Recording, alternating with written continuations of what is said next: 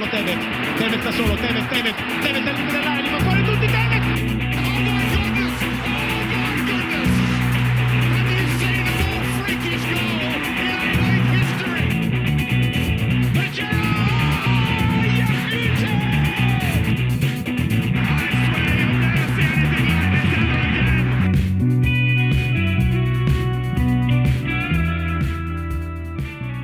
Hello and welcome back to More Than a Game, a podcast dedicated to the Premier League, the A-League and more. Today on the show, Socceroos fish El Tuna out of the talent pool for a couple of clutch World Cup qualifiers, another Melbourne derby, some peak A-League moments and a manager sacking for good measure. Plus, can a lovable American save a Premier League team from relegation? I'm your host, Colby, and just as we're thinking of one, Jesse, we've got another one, the main one, back on the pod today. Jesse, how are you, mate? Mate, I'm good. Good. Happy to be here as always. And here for all of your Oz football and Newcastle United content, it's our favourite soccer journo, Shannon. Mate, how are you? Oh, I'm good, thanks. I'm even better now that you pumped my tyres up already a little bit. We've got to give you a little pump up every time you're on the pod. You know, you're here, there, doing interviews, doing bits. Good to see. Good to see. Why don't you hit us with your moment of the week straight off the bat, Shannon? My moment of the week is a little bit of an embarrassing one, but I love these peak A-League moments. And the fact that on a match day, Central Coast Mariners Twitter got fully taken down. I think the reason was because the account wasn't able to verify that it was over 13 years old. And as for A-League moments, I mean, come on, that's got to be up there, especially on a match day when they're traveling to Mudgee. I just feel sorry for the media guy having to switch to the Marvin, the Mariners account and tweet the game. I honestly didn't realize this had happened until, like, I don't know, an embarrassingly long time after the match. And I wasn't really on Twitter much during that match, but like and then I looked back at the tweets afterwards and I saw all these tweets from the Marvin account and I'm like, who is this Marvin account sort of like posing as the Mariners and why are they doing it? And I dead set thought it was Durga Ong, like just creating another, creating another account. And I'm like, why is he doing this? Why does he always do this? So I've given you a bad rap. If you listen to the pod, but hilarious when I found out it was actually their burner account. It was the Mariners' own burner account. Real case of the boy cried wolf there with Durga. It's interesting because I didn't know any of this, and then I just saw that they had Marvin and the CCM handle, and I was thinking, well, it's out there using your mascot as your main account, but I mean, if anyone's going to do it, the Mariners are going to do it, so good on them. And they made a big thing of it too. Like looking back, they're like, all right, Marvin's going to live tweet this and like pics of him and stuff. It was great. Yeah, it's good. You'll love to see it. Jesse, what did you love to see this week? I mean, we're crossing to the All Whites, lads. I mean, we have plenty of Roos chat to come. Don't worry about that. But the All Whites, Ben Waine on debut gets a goal. My boy. Just to get past Papua New Guinea. And let's be honest, it wasn't the greatest display. In fact, probably one of the worst displays the All Whites have done in a while and probably the worst possible time to do that. However, they got the win. And as we always say, it's, if you win when you play poorly, you've got to take some solace on that. So one of the highlights of the game was Ben Waine getting his first goal for the All Whites. So, I mean, all aboard the Ben Waine train, Colby. And Ollie Sale, another A-League player, I believe he got his debut in that match as well. Clean sheet, good to see. Yeah, and I think Ben Old as well was the other one. There's three of them, I think, on the same night. So, yeah, exciting. I mean, I'm particularly excited about the squad after how we went at the Olympics.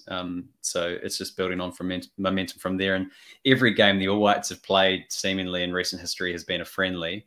And I'm wanting to get the qualifiers to get started so we can actually have something to talk about. So it's good that they've finally kicked off. And you've got Fiji tomorrow? Yeah. I think Tuesday morning, or maybe Tuesday morning. Yeah. Top of the table clash. I mean, it's really all for the playoff, just like it was back in the Australia days in Oceania. The big matches were just New Zealand and whoever you get in the Interconfed playoff. So it's the chance to be in a hotel in Peru at 4 a.m. being woken up by fireworks. Who'd pass it up? And Shannon, what didn't you like this week? I know we're probably going to pile a lot on Perth Glory later on in the pod, but I don't like to really single out players too much, but Mitch Oxborough, I'm pretty sure this was his first game back at Glory's home ground. 94th minute, you're down 4-1. He slides in with a reckless tackle to Akbari that could have seriously injured him. Straight red. I don't know what you're trying to prove, but that's the kind of stuff you really don't want to see in the game. It's just needlessly reckless. I understand there might have been some frustration with the whole situation, but to come in with that sort of challenge on a young, talented player is just a bit bizarre for me. It's like your stereotypical own goal, that one. Yep. Straight to the point. Straight to someone's leg and hopefully not breaking it. But yes, all's well that ends well. Jesse, what about you? Own goal, mate? Well, mine's a seamless segue over from Ben Waine in my moment of the week to, going back through some of the Knicks highlights recently, just reminding myself of how we've been, and going back to not the most recent Newcastle display where we got thumped, but the one before that when Ben Waine scored. A certain tune came on as he scored the goal. And you may recall, Colby, that I put Leicester City's soundtrack every time they score a goal as my own goal a couple of weeks ago, because every time Leicester City score a goal, it's like every single time, right? Ben Waine scores, that exact song comes on. So basically, I've completely got egg on my face at this point, because the very team I support also has the same theme song as Leicester City, who I ripped into about a couple of weeks ago on the pod. So it's a really long-winded way of saying I'm eating humble pie right now, Colby. I just don't think we go far enough with that kind of thing, Jesse. I know you're not a fan, but I remember some years ago, I was in South Korea for a friend's wedding. And while we were there, we went and saw a baseball game, as you do, which I highly recommend. And as all the players were coming out, each individual player has their own music. Don't know whether they've chosen it, don't know whether the club's chosen it. But anytime they come out to bat or something like that, their music comes on. And I think we need that for individual goal scorers in Australia. That's actually a cracking idea. I mean, I could probably get behind that. It's just, I referred to it as moment washing a couple of weeks ago, just hoping that takes off. And it's essentially meaning that every moment has to be the same. It's like every time Victory scores a goal, it has to have the same sound. And I'm just like, I can understand why people do it, because it generates some atmosphere, but it also means that every single goal sounds the same. And yeah, I would love it. Players choose their own as well, so they can choose the wackiest, wildest songs. I mean, you might probably run into some copyright issues. I don't know. I don't know. Yeah. Fuck it. It's the A-League. People aren't going to care. and Joey Champness can provide his own music. He can exactly. hand in the microphone and it'll sing pitch side. Joey C can provide his own, but then there'd be ones like the goalkeeper, if they ever got a goal, they'd have the most outrageous songs, surely, because they think, if I ever get a goal in my career, no one's ever going to hear this. So, and then it comes on. So I don't know, something to think about, Townsend and friends. So, you can give us some royalties for that idea. I've got a bit of an own goal this week as well, and it's people talking about COVID being a key factor in low crowds in the A-League. They're pretty much scoring own goals on themselves this week, because the AFL kicked off. The NRL was, I think that started the week before, or it's all been pretty much starting recently. And look at those numbers. Great crowds at the AFL. I think they were down 25% or something, but still people turning out in force. So yeah, I think we've just got to get past that in the A-League now and just go to games. Interesting too with the AFL. I mean, they had their first game of the round on the Wednesday. I think normally it's a Thursday night, and it's normally Carlton and Richmond, but this time they had the grand final replay on the Wednesday. And I think that even for a sporting juggernaut and as big as the AFL, they couldn't get the crowds they wanted on a Wednesday. And I think, you've got to take a lesson from that and be like, you're dragging people out very much with COVID still around on a Wednesday night. You're right to point that out, Colby, because a lot of the criticism of the A-League has been, a lot of games on Tuesdays and Wednesdays. Where are the crowds? Well, I think it just goes to show that a number of codes would struggle to get a good crowd on a Wednesday night. But they're still turning out like in much bigger numbers than the A League. Like they're only down 25%. Where like we had a good crowd in the Melbourne Derby this weekend. I think it was like 18,000 or something. It looked really good, sounded really good. It was a good derby, but like just can't help but remember like I don't know 5-ish years ago when it was 18,000 no matter who Victory played, and the derbies were like 40,000 plus at Docklands and stuff. Not that Docklands is a great football stadium, but the numbers have dropped off. But on to some news items now. The biggest one, and you alluded to this, Shannon, Richie Garcia gone, relieved of his duties with immediate effect after being dominated by the Raw, which is not a sentence I get to say often on this pod these days. The Raw also beat Western Sydney when Carl Robinson got sacked as well. So coach killers, my boys. But Shannon, your burner, Orange Uno card, has got a question for us on Twitter. Who should be the next Perth Glory coach? Personally, they think Ernie Merrick. So I'm guessing you're going to say Ernie Merrick.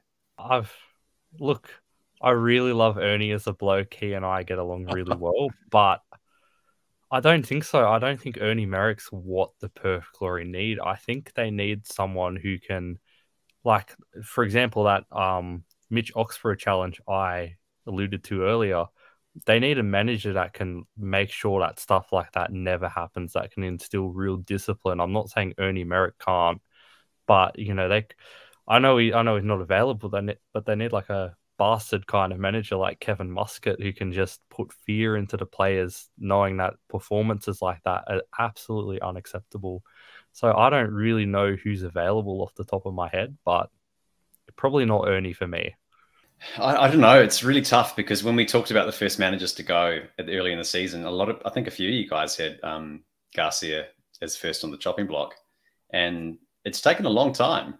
And I think the reason why I point that out is that it then has a knock-on effect as to who's actually available, because maybe if it was earlier in the season and managers are getting culled pretty quickly, you might have some options. But looking around, it feels a little barren. I'm not sure what you guys feel, but it does look a bit barren. And maybe that is reflective in the fact that we're talking about Ernie Merrick, because maybe he's one of the only ones we can see that's around. Depending on what your criteria are, if you want an Australian manager, look, maybe the time is now to dip into some of the NPL stocks, some of the overseas-based Australian managers, but, they don't tend to want to come home unless they've, failed in Greece or Cyprus or somewhere like that. We shall see. Get a New Zealand manager. Get a New Zealand manager so you can claim. Why not? Them, just like them. Why not? Pavlova. Just like Gianni Stensness. More on him later. West Ham have knocked out Sevilla in the Europa League. I would be remiss not to mention this, even though Tommy's not on the pod this week. Have to mention it. They're through to the last 8 thanks to an extra time strike again from Yarmolenko, giving the club another winner in as many weeks. What a moment for him, and what a moment for West Ham. What an absolute moment. And I'm absolutely amazed at how great our Europa League coverage is these days. It's the attention to detail. I know every Europa League game that's happening at every given time. And, I haven't even got a team in that competition that I support. So I think I just owe more than a game podcast to that. Well, look, if Tommy had his way, we would be covering the Conference League and the Nations Leagues and just a lot more football. The 2 Bundesliga as well, where St. Pauli are sitting top with 7 games left to play, I believe. So that's another shout out to a league that's close to all of our hearts. But poor old Jackson Irvine's been caught up with COVID, won't make his way to the Roos, and won't be able to be as instrumental to St. Pauli for the next couple of weeks. Couple more items. Shannon, one for you. Celtic Super Cup. Is this going to go ahead or what? We've seen some tweets from some other journos this week saying it could be actually off after, I believe, tickets have gone on sale. Yeah, look, if Jason Pine says he doesn't think it's going to go ahead, I'm inclined to trust him because he's usually spot on the money with these things. And at first when he tweeted that, people were like, oh, maybe not. Now the fact that the Scottish media's got on board has kind of said like similar things to this, and people have made note of the fact that like Rangers have only tweeted about it once and not for a while, and Celtic have tweeted about it a few times, not for a while. Man, if you bought a ticket, you'd probably be like shitting bricks at the moment because it looks more likely to me that it's not going to be on than it is going to be on. You'd be combing through the Ticketmaster terms and conditions. Why not? Coming up next, the A-League men's. Press, there you see the little trigger when the ball went to Grayish. Brimmer leading the charge, and Victory have won it back.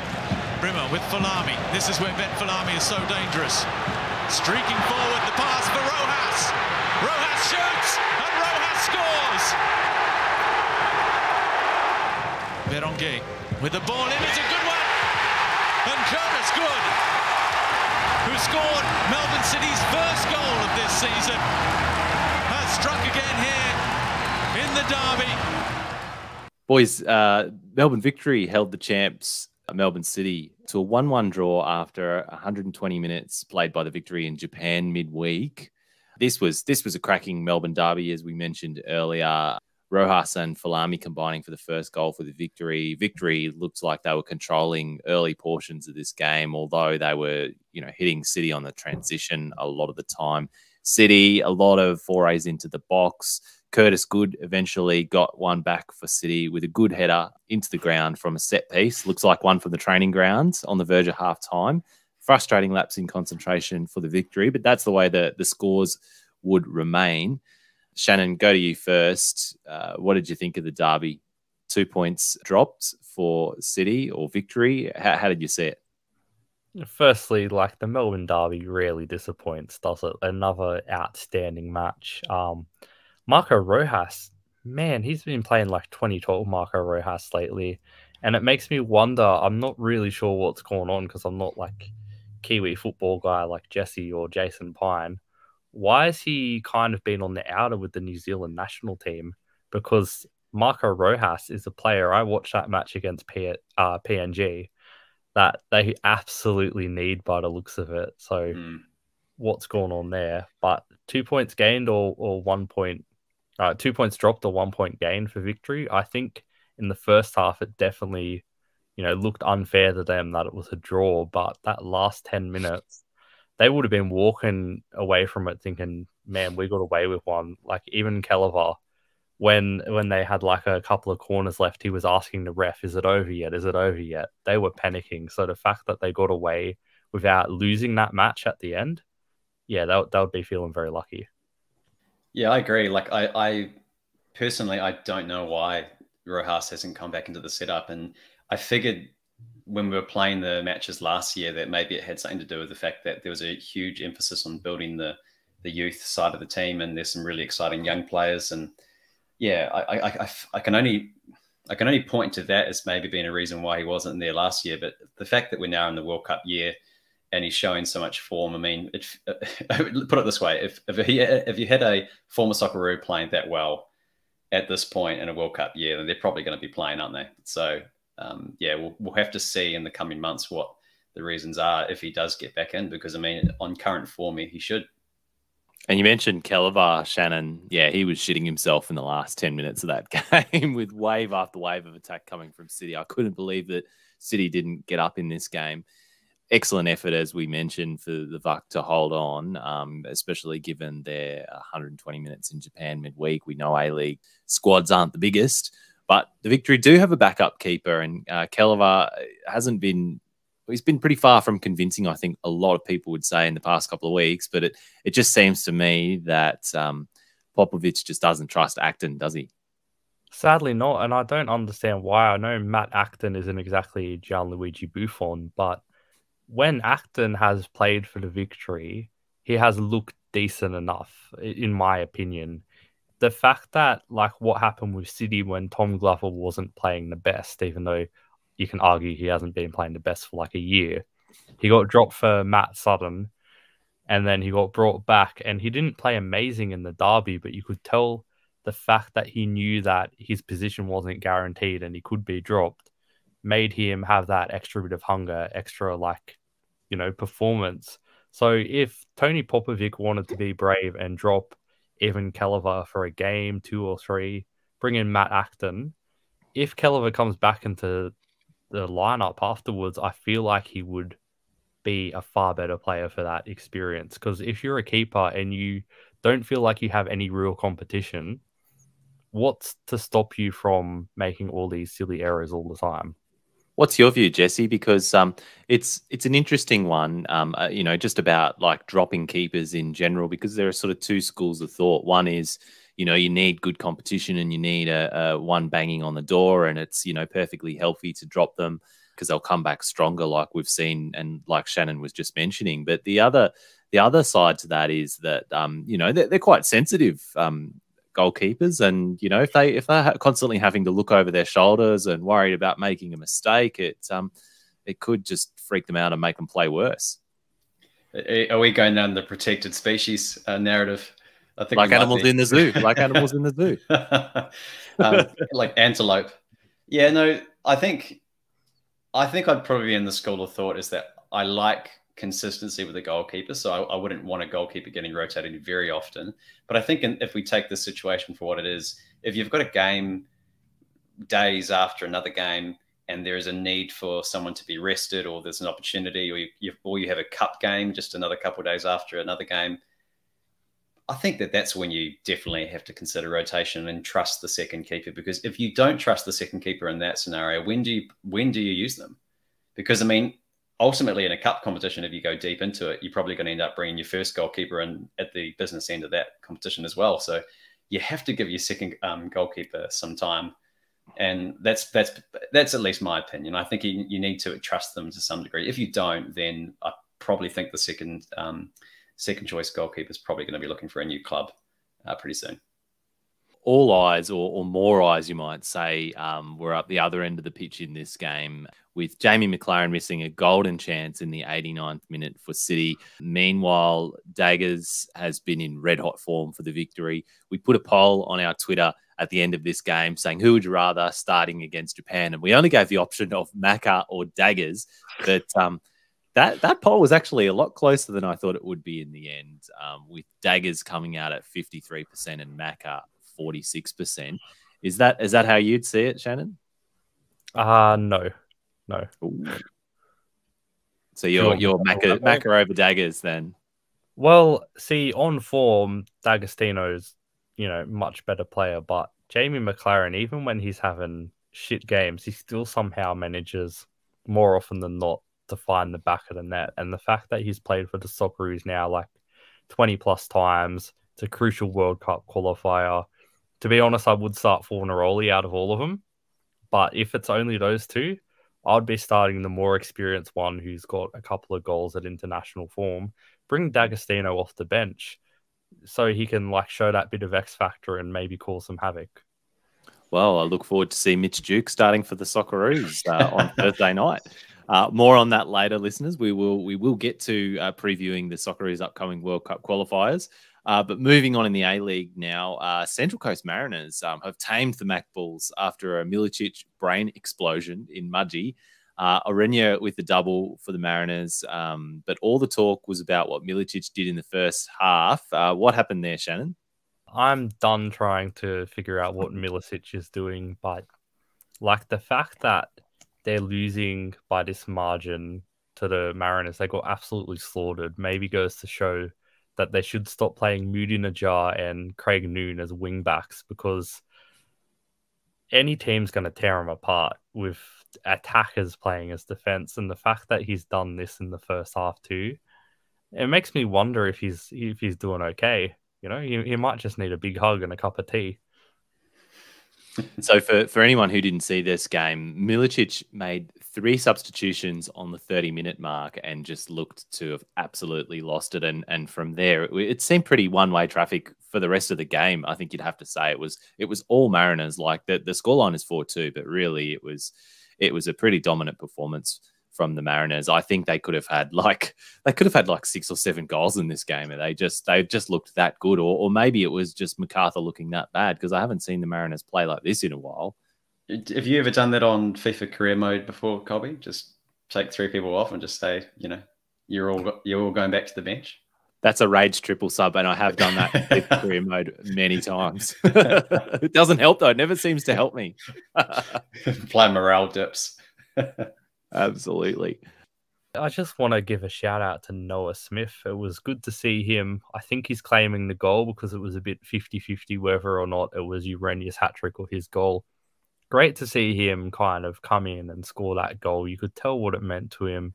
And I really love that the Mariners brought both the sauce bottles and the cannon all the way down to Mudgee to give, us people in the country that realistic Mariners experience. But next time they're going to do it, maybe just dig up a palm tree or two and, bury it in the... That was all that was needed. Yeah, we just needed to get the full Mariners experience. Newcastle's Central Coast Mariners rivals also had a 4-goal win, snapping their awful run of form. But before we get to Newcastle, it was against the Knicks. We'll go to them first, Jesse. What's happened here? Just a bad night at the office for the Knicks? I mean, the easy scapegoat for me would be to say we had players out.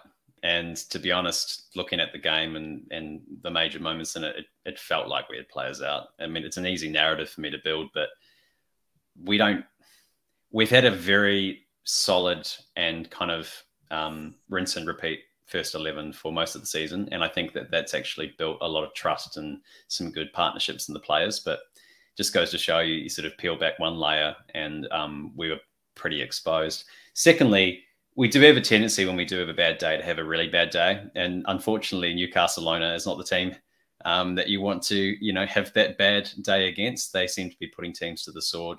And some of the strikes were just, you've also got to put credit to the finishing. It was pretty ruthless from their side of things. So I think it's a combination of a really good day at the office for them and just a pretty flat performance by us and some players missing.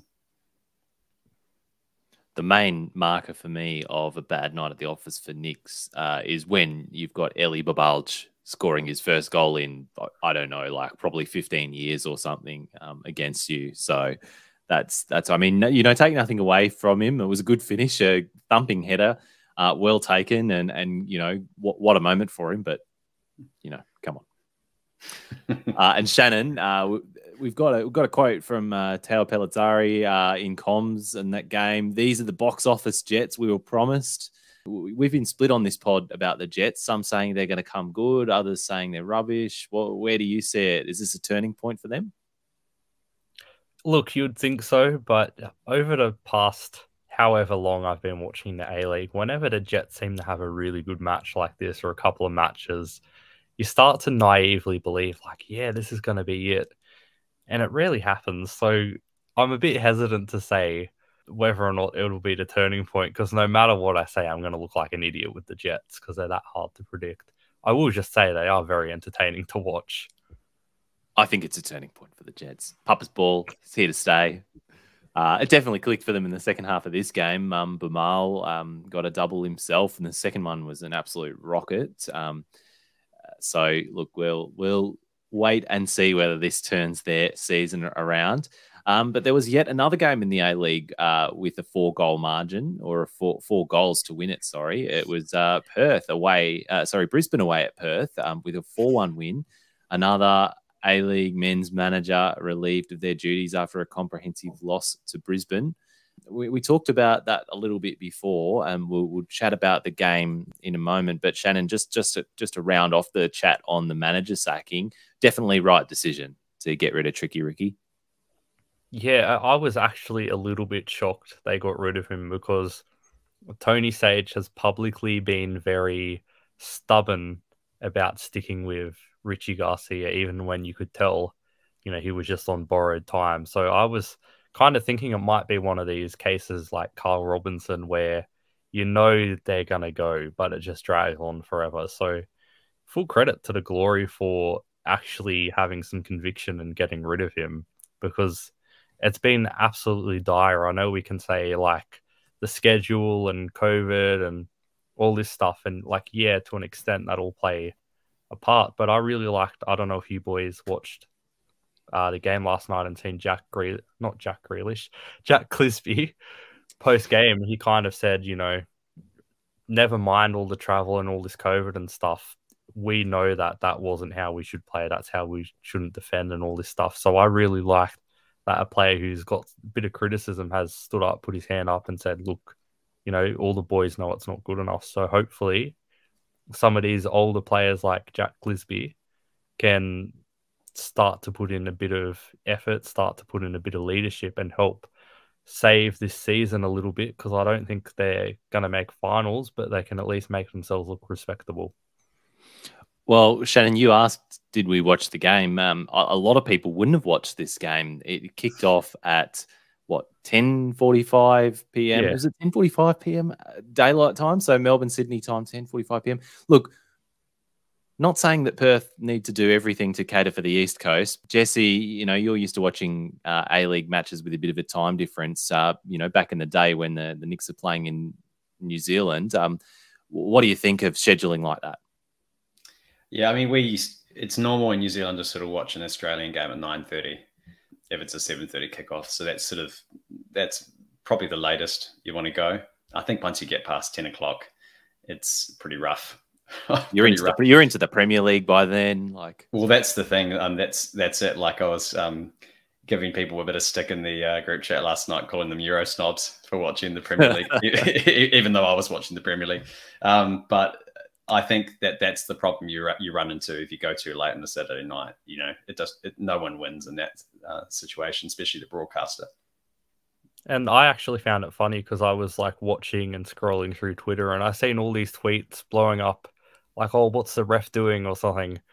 And I'm like, did I miss something in this game? And then I realized, oh wait, it's 12 o'clock at night. People are probably watching the Premier League or stuff. So it was a bit weird seeing people tweet during a match about, a match on the other side of the world.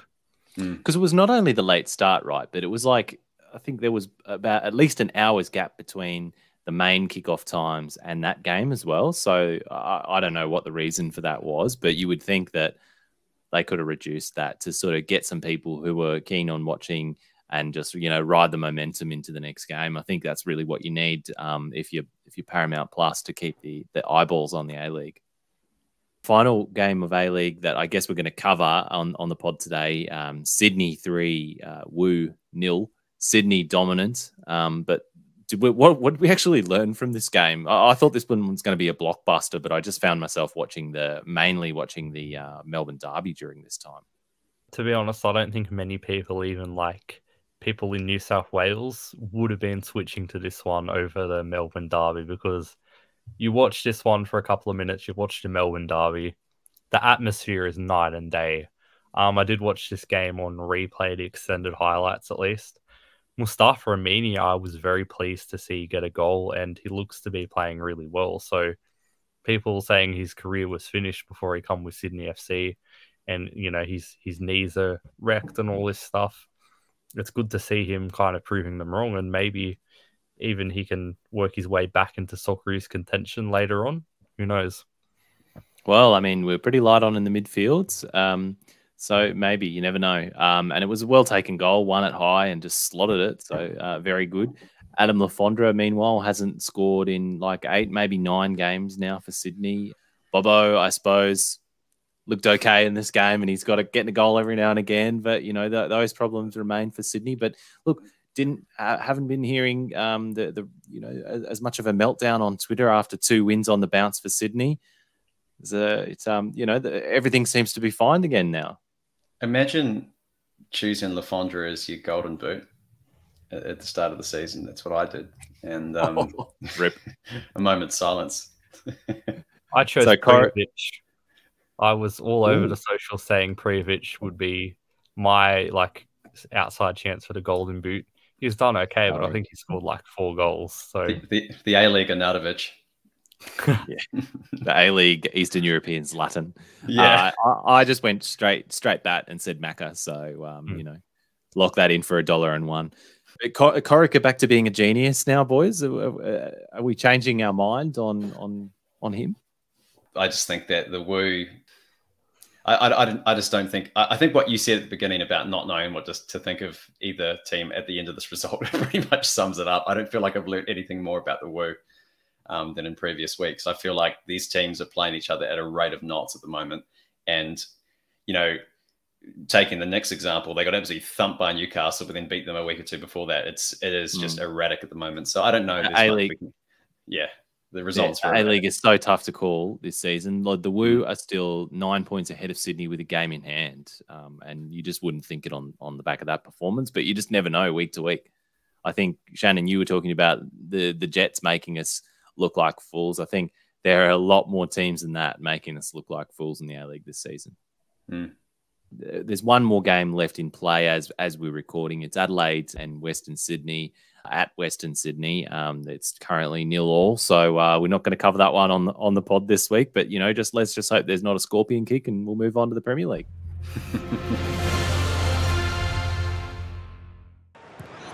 Coutinho, beautifully weighted ball. Trincão's onto it. And set it back for Johnny! And here's Podence. And here is Trincão! He has fisted in! Aiming at Ayling, and Ayling's in! And Ayling hits the post! And is scrambled off the line! And it's in by Harrison! And Leeds have a big interest! It's being checked, and Ayling's played it in, and James has hit the woodwork. Wow. Oh, this is harum-scarum stuff. And Sarr's come out. It's 2 each. It's Rodrigo. It's crazy. And Harrison kept alive by Ayling, lifted into the air by Bolly. Strauch's competing. Ayling! This is transformational. This is sensational! This is Leeds from the dead! We've got to start in the Premier League with Wolves and Leeds. The game had it all. It had injuries, a red card, buckets of added time, a late winner, and a comeback, and to see just what it meant to Leeds in the context of their relegation battle. Can Jesse March, though, steer Leeds to safety after they produced that sensational comeback win against a 10-men Wolves? Jesse, we'll start with you. Well, I was looking for the Apple TV cameras. Where's the next series of Ted Lasso being filmed? And I thought it was at Molineux the other night because it was a fairy tale comeback. And did you see the fist pumps and the hugs with the players at the end? He seems like a great guy who's really embracing the Ted Lasso narrative. So I'm enjoying that side of things. But having a very good friend of mine who's a big Leeds fan, he said he had to go walk around the block and just calm down after the final whistle because, yeah, I mean, I can imagine if you were a Leeds fan, it would be an absolute roller coaster watching that game. And if you think about it as well, I mean, we'll get onto it, but I mean, the red card seems to have been a little bit controversial. And you think about how much damage Wolves sustained after the red card, and it just awoke Leeds from that moment onwards. So a wild game. And it's funny because if you think about some of the best games we've had this season, they've been 3-2s. I mean, Tottenham, Manchester City was only a few weeks ago. And this is another 3-2. And, if you woke up and you just checked the score, but without even watching it, you would have known that it was a belter of a game, and it didn't disappoint. It was a belter of a game by the score, but then when you actually see the game as well, it wasn't just a 3-2 with a late winner. They were 2-0 down at halftime. They were dead and buried. And then there was a red card that changed the game. Often they don't change the game, and you see the team not know what to do against less opposition or fewer men on the park. But Leeds, they just switched on, as you say, and it's the first time I think that they've ever come back to win a Premier League game after being 2 goals down at halftime. What a performance from them. But in terms of whether they can, I guess, navigate their way to staying in the Premier League next season, they lost a few players to injury in this game as well. On the way, Bamford was on, I think, for his second game, and then looked to have done his hammy again. And I don't know, by the looks of his face, he looked pretty devastated. So, didn't look like good news. And Meslier got taken down in that clash with Jimenez that ended up getting Jimenez sent off. So Meslier was out, and Leeds, as we've been talking about, have already been struggling with key player injuries this season. So how big of a blow would that be, Shannon? I don't think at all, actually, because I feel, I'm not a Leeds fan, but I feel when I watch Leeds play, just this amazing belief, and I feel like everyone in the stadium would be feeling the same. All the players would be feeling the same. It feels like no matter, even when they went down 2-0, I just had this feeling that, like, they can come back. You know what I mean? they're like the Adelaide United of the Premier League. They just seem to pull a result out of nowhere in the last couple of minutes. And I feel like no matter who gets injured, who gets suspended, what happens to them, I feel like this amazing belief that they can just do it. I know that might just be like the fairy tale story, you know, capturing my heart. But yeah, I got a real feeling like I'm all aboard the hype train of this one. Can I also point out, like I did mention it a few weeks ago on the pod, I think I was speaking to Tommy, but I remember this as a Liverpool fan when he was coaching, when Marsh was coaching, I think it was Salzburg at the time. And it was, I can't remember if it was Champions League, but they were dead and buried. They were down like 3-0, I think it was, at halftime. And then they came out and they scored 3 goals. I think this is when Haaland was still playing for them and Minamino. Basically, Minamino played himself into a Liverpool contract in that one game. But they had Hwang, they had Minamino, they had them all on the pitch, and they scored 3 goals. And it was actually a late Salah goal that got Liverpool across the line to win 4-3. But this was also televised because he did a halftime speech, which was included in an All or Nothing or something to do with RB Salzburg. And everyone sort of thought it was a mixture of cheesiness because, you know, he's American and he's doing the halftime speech, half in German, half in English.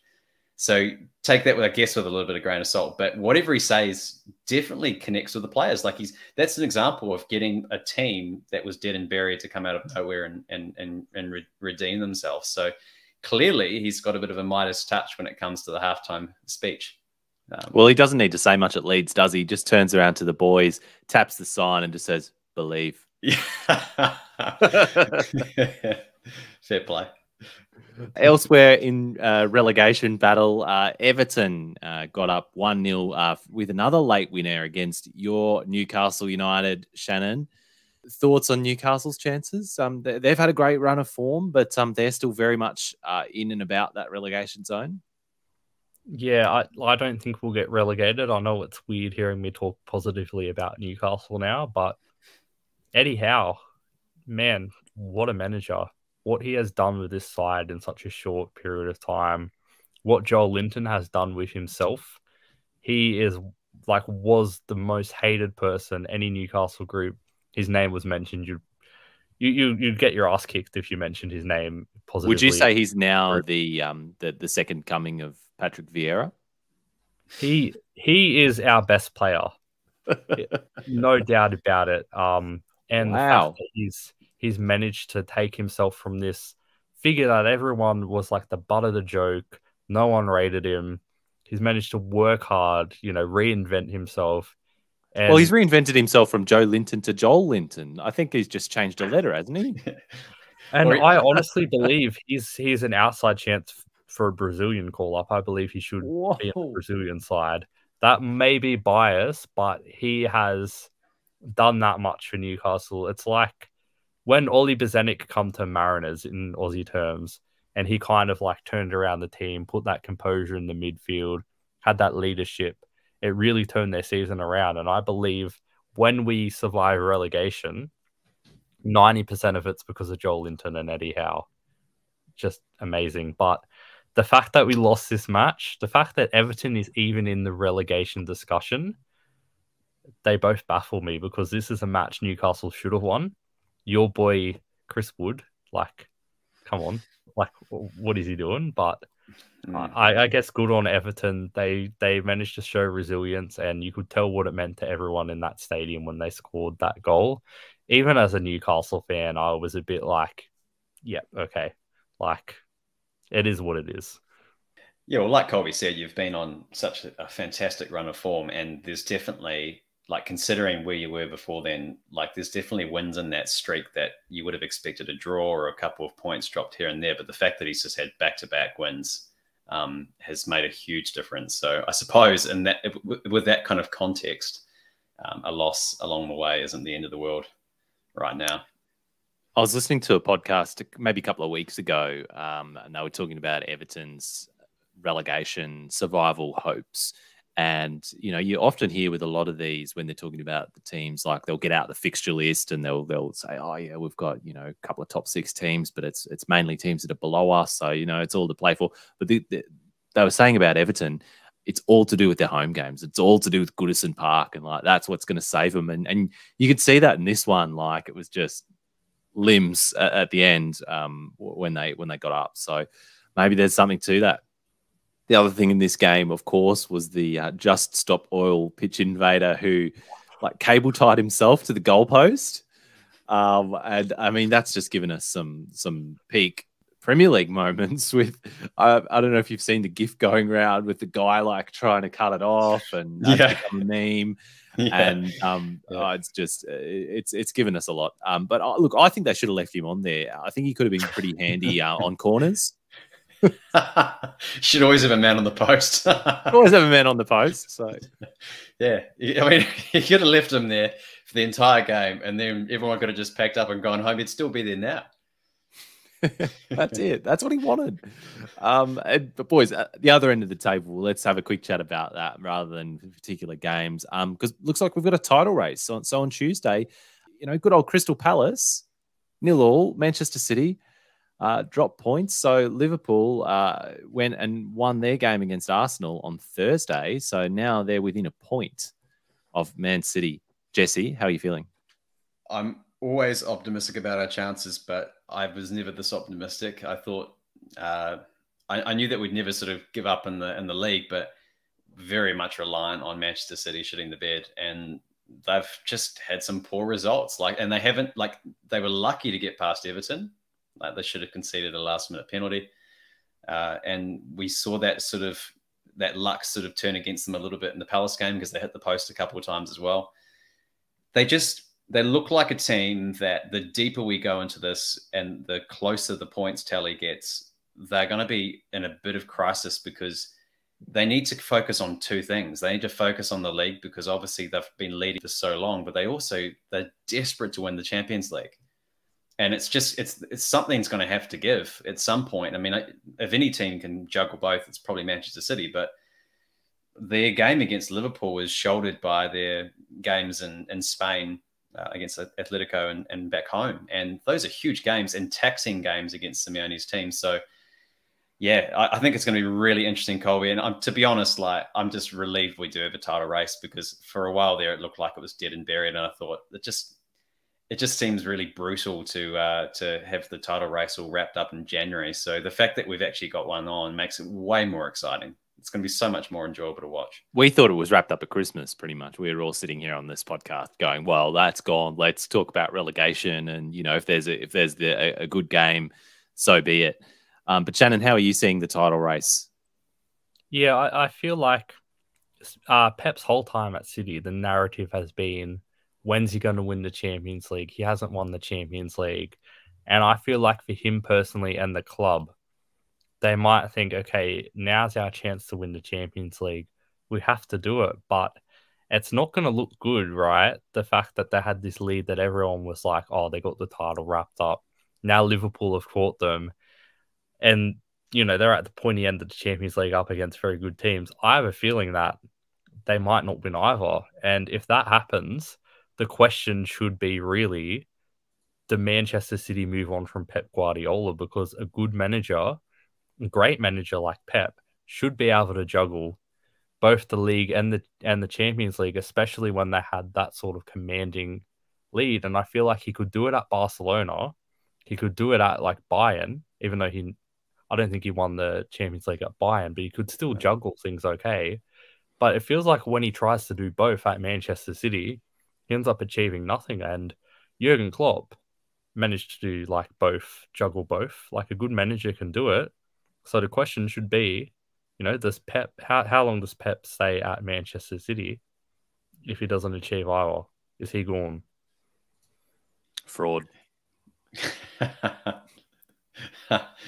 I think personally for me, I think that your point on Klopp there really it's a really important one because personally, I think that the thing that Liverpool fans have over City fans, at least for now, and I say with an asterisk, at least for now, is the fact that they haven't won the Champions League. And my biggest fear is City will go on and win the Champions League. If they win the Champions League and the league in the same year, it's so demoralizing as an opposition fan. So I'm just hoping they drop one of them and that we win the other. But like, there are some quality teams obviously left in the Champions League that could knock both teams out.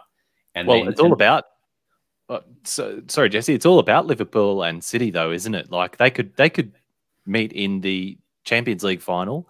They could meet in the FA Cup final. And then, of course, you've got that crucial match in the Premier League coming up in a couple of weeks' time. So, yeah, we could be in for a couple of epics. Hoping. I'm just, the only thing left as far as I'm concerned is I just hope we don't fall off from here. I just hope we don't have like a fizzle where we get really close and then they pull away again and that's it. I'm just hoping that this conversation we're having is still happening in a month from now. So we've got a title race. We've got, a very healthy or unhealthy, depending on who you support, relegation battle. But we've also got a top 4 race because, of course, Arsenal, despite that blip against Liverpool, that's an inevitable loss for almost all teams. They, of course, got back to winning ways against Aston Villa on Saturday, winning 1-0. Tottenham, they have been pretty inconsistent, but still managed to look pretty convincing and be there or thereabouts as well. 2-0 over Brighton. Manchester United are very close as well, and so West Ham. Arsenal, though, seem to be pulling away. Are they going to lock away top 4, boys? Maybe. I feel like West Ham, my favourite team to watch, aside from Leeds, obviously, they always seem to pull out a banging performance and they always seem to just somehow scrape by in these games like Sevilla where you don't think they're going to win. So they're my outside chance to lock in a top 4, and that would be absolutely incredible for me to see personally. Someone different, getting in the top 4. I think Arsenal probably have the best chance out of who you've mentioned, but yeah, I don't think it's a lock-in yet.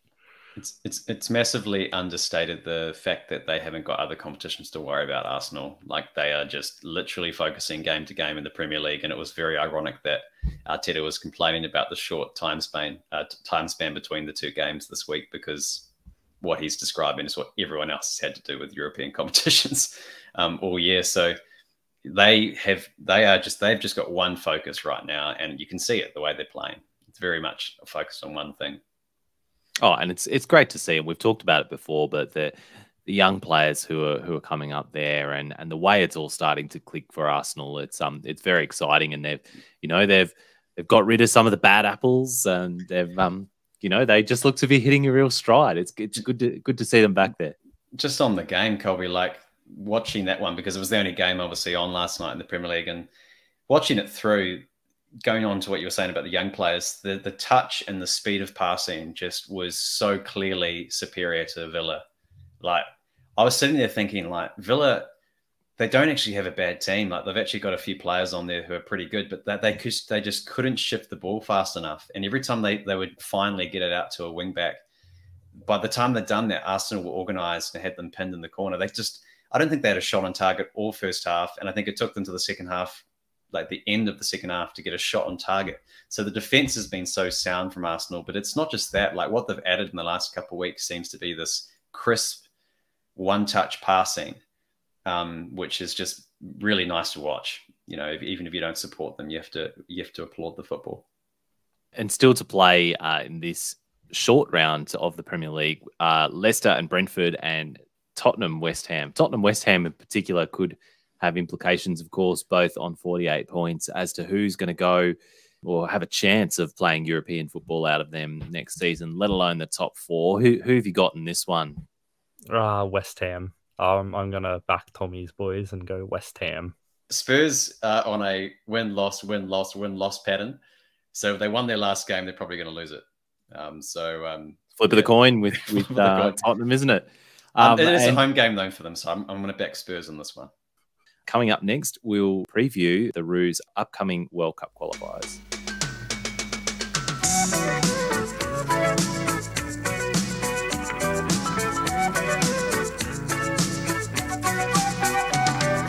So, Shannon, the Roos, they've got 5 potential debutants in the squad. That squad dropped this week for those crucial World Cup qualifiers against Japan and Saudi Arabia. Daggers, Atkinson, Gianni Stensness, Rolls, and of course Bruno Fornaroli eligible to play for the Socceroos due to that FIFA rule change that made him eligible thanks to being an Australian citizen or a naturalised Aussie. Firstly, what do you make of the Bruno call-up? There's been a lot that's been said about it. Yeah, look, I understand people's disappointment because realistically, our national team shouldn't be in the position where we need to call up a 34-year-old, Uruguayan import to the A-League as our number 9 option. We should have some young players coming through. But the fact of the matter is we don't. Yes, it is a short-term solution, but in a crucial World Cup qualifier where we need to score goals, we need to win, he is our best option at doing that. Even though he's 34, he's still a fantastic player and he can cause unique troubles to what any other Australian player can do. He turns his back, he's tricky. People, when he first come to Melbourne City, they jokingly call him Fallen Rolly because of all the havoc he caused in the box. But, that's what we want. That's what we want up front. So personally, I don't think we have a better option at number 9, as dire as that may be. So, if he's available, we should pick our best players. We should pick the best available players. Absolutely. Couldn't agree more. And we do have an availability issue at the moment, like putting the pathway to one side. But I think, we've even got a goal problem when we've got all of our strikers fit and healthy. And that really is the thing that speaks to the development issue. But, we've had, I suppose, a lot of people on social media pointing to that development problem and sort of pointing out the age and is a Uruguayan naturalized Aussie. But look, we've had this problem for years, and I didn't see as many people complaining when we had a 37-year-old Cahill and a 30-something-year-old Jedinak getting us to the last World Cup. Like this is a problem that needs addressing, regardless of whether he's a Uruguayan or not. And you'd just love to see it still, though. If anyone's questioning whether Bruno Fornaroli wants to play for Australia and is happy to be an Australian citizen and is going to put his heart and soul into wearing the shirt, go and watch his interview that was up on the Socceroos website and hear how he talks about it and what it means to him to be called up. And, how can you not smile and how can you not love that? Yeah, exactly. And Michael Zappone, he's mentioned a few times his first ever interview with Bruno Fornaroli, he couldn't speak English. And now look at him, being a proud Australian, saying, I am Australian. But it kind of makes me a bit curious as to why people are, so annoyed about the fact that he's Uruguayan, he wasn't born here. Not just his age, it's that thing, because we look at that's right. Martin Boyle, born in Scotland, Harry Suter, our best player, born in Scotland. We have a lot of players who are in our national team who are born overseas. Fran Karacic didn't even speak English when he was called into the whatever squad of the 2018 World Cup. And people are having issues with Fornaroli, who's lived here since 2014 and is an Australian citizen. It just baffles me a little bit. Yeah, that's sort of what I was getting at as well, because a lot of people were conflating it with the development issue, which we all acknowledge is an issue. And I think actually I'm optimistic that that's being fixed due to the better pathways from A-League academies now. And, that's taken years to develop, but I think we're starting to see fruit from some of those, like with the likes of the Wanderers Academy and the City Academy. There's talent coming out of Sydney. There's talent coming out of Adelaide and Brisbane. We are seeing it, and we're going to see more and more of it now, I feel, with the A-League. And particularly once we get the domestic transfer system, the pieces are all coming together. But something just didn't feel right to me, the way they were, talking about him being Uruguayan, and they were really bringing nationality into it and sort of muddying those issues. It didn't sit right with me. And like you said, Bruno Fornaroli is much more connected to Australia than a lot of the other players that are playing as active Socceroos at the moment. So anyway, we'll leave that there. Plenty more to talk about on the squad. As of today, Ben Falami and Kenny Dougal have been called up to the squad after Goodwin and Jackson Irvine had to pull out due to COVID. Big blows, Shannon?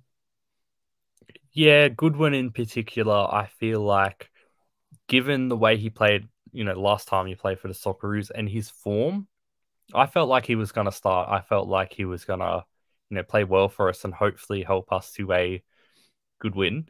So that's a bit disappointing. Jackson Irvine too, he is a key member of our starting 11, but I feel like it may be a blessing in disguise because I feel like it may give the opportunity for Denny Jonro, who I wholeheartedly believe is our best midfielder. Well, not currently, but the future of our midfield to get a start because Denny Jonro, the work he does off the ball is the equivalent of having like 3 players in the midfield. So it's a real shame that Tommy Rogic is out injured because I feel like a Denny Jonro would allow someone like Tommy Rogic, who really is a luxury player, doesn't do too much defending, the freedom to attack. So hopefully, it can allow someone like Rustic to really be able to have some freedom attacking and put forward to Fornaroli to hopefully score the winner. I actually think we've got some real problems in the midfield. No Moy, no McGree. Hopefully we'll see the likes of Kenny Dougal getting some minutes. I mean, who else is there? Like Jimmy Jago. I know Arnie loves him, so he should get some minutes, but I've never really seen the fuss there. I think our midfield's looking pretty light.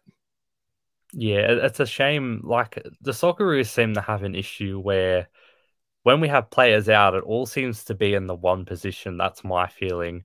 Feels like if we have a problem with strikers, it's not just one, it's all of them. If we have a problem with midfielders getting injured, it seems to be all of them. So it's going to really test our squad depths, but hopefully a player like Denny Jonro, who's been playing amazing in France, he is my boy for the record, will get his chance and will play well. And who else are you happy to see in the squad? Any other names you'd like to call out? I am happy to see Ben Falami because it really goes to show, how much of an impact Tony Popovic has had on a bunch of players. He wasn't really a nailed-on starter last season. There was questions about him. I don't think he made the Olympics final team, if I'm not mistaken. And now all of a sudden, we've seen him playing against Vissel Kobe, come off the bench, cause some real havoc. Now he's a Socceroo. They're the kind of stories that give hope to a lot of young players. So I'm quite happy to see him in the squad. I am a bit disappointed for Mark Birighitti, who I have been told was in the initial squad but got cut. I don't think there's been a goalkeeper in the league who's been better than Birighitti, so it just baffles me. I'm not here saying Arnie picks his Sydney FC conspiracy, Shannon.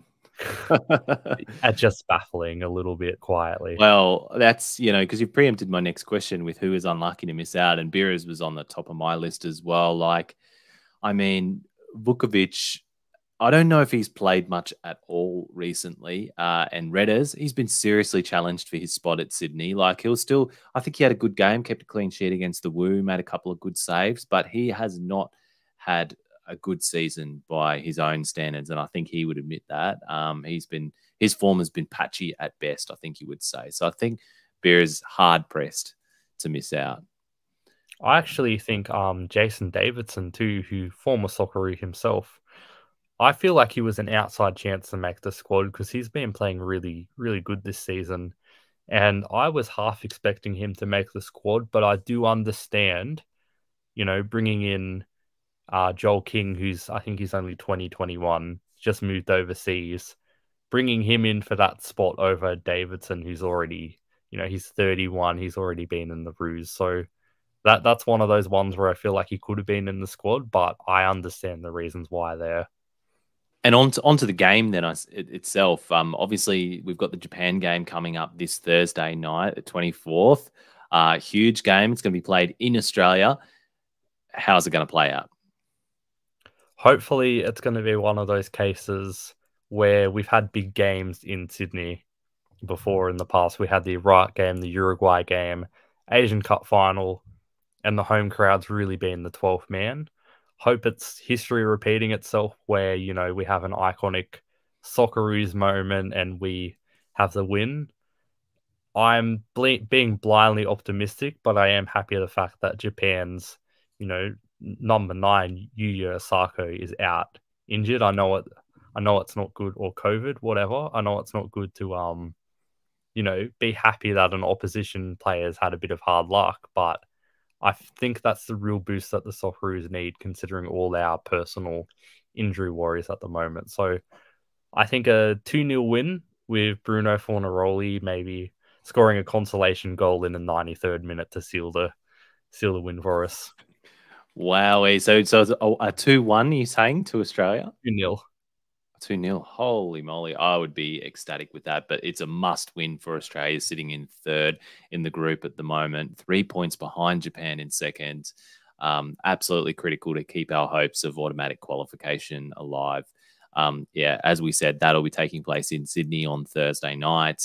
We've seen Japan's squad. I mean, you take Osako out of it, but it's still absolutely stacked. Japan are hitting form. They're a really solid team. They've won 5 in a row in World Cup qualifiers. So it's going to be a really, really tense match. And the most critical game I think I've watched Socceroos wide since like the Syria game or since the Honduras game. Although I was less worried about the Honduras game once it got back to Australia, back to Sydney.